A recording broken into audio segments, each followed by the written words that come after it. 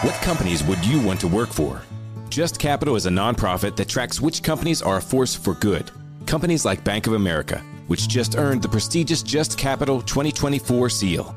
Bank of America is ranked #1 in the banking industry and #1 for their ongoing commitment to workers, offering best-in-class benefits, including a minimum wage of $25 an hour by 2025. Visit justcapital.com to learn how a just business is a better business. Furnished by Just Capital. Hawkeye and Michelle with you this morning, and from time to time we like to pull in our executive producer Tom Gribble, Senior Gribble as we sometimes call him, to give him a little current event quiz. And there was one question that he was stumped on.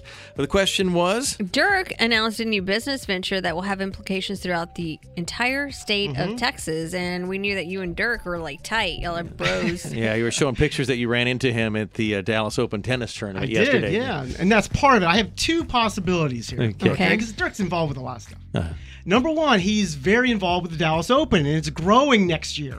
It's doubling in size. It's a 250 event now. It becomes a 500 event next year. Nobody does that knows mean? what that means. I have Like no that, idea. well, Dirk does. So that becomes a bigger, because a much Like bigger tennis 500 tournament. people are allowed in instead of 250. It's about the point system, but it's a okay. bigger event, bigger name tennis players from around the world. No, That's the first one. Stop. That's not it. The No. second one is that he has a venture to take on Buc-ee's. He's opening rest stops called Dirkies, and with basketball-themed items and German-themed items. Dirkies. German-themed items. Yeah.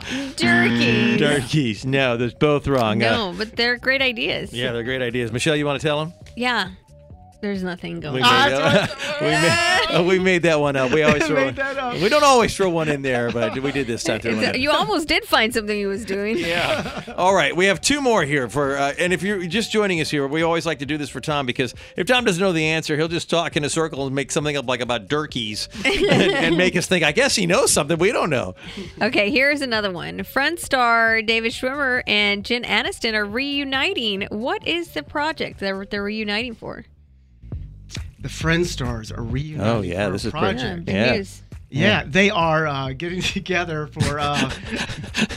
See, as soon as you start to I giggle, we know, know yeah, you don't yeah, know. see, I mind don't is know. It's a big racing. holiday, Hallmark holiday movie they're getting Oh, together. for. Hallmark. Oh, wow. Yeah, it's a holiday. Yeah. Yeah. Holiday in New York. Yeah, holiday in New York. Yes, is that what it is, Michelle? It was the Super Bowl ad for Uber Eats. Oh, yeah?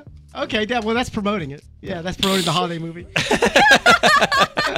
See, that's what Tom does. He adds a little addendum there. Yeah, that's right. yeah. Supporting the holiday movie. All right, final question here. The mayor of Las Vegas, of course, is where the Super Bowl is going to be held. She made news yesterday about hot sports opinion, and everyone was kind of shocked. What was her comment that she made?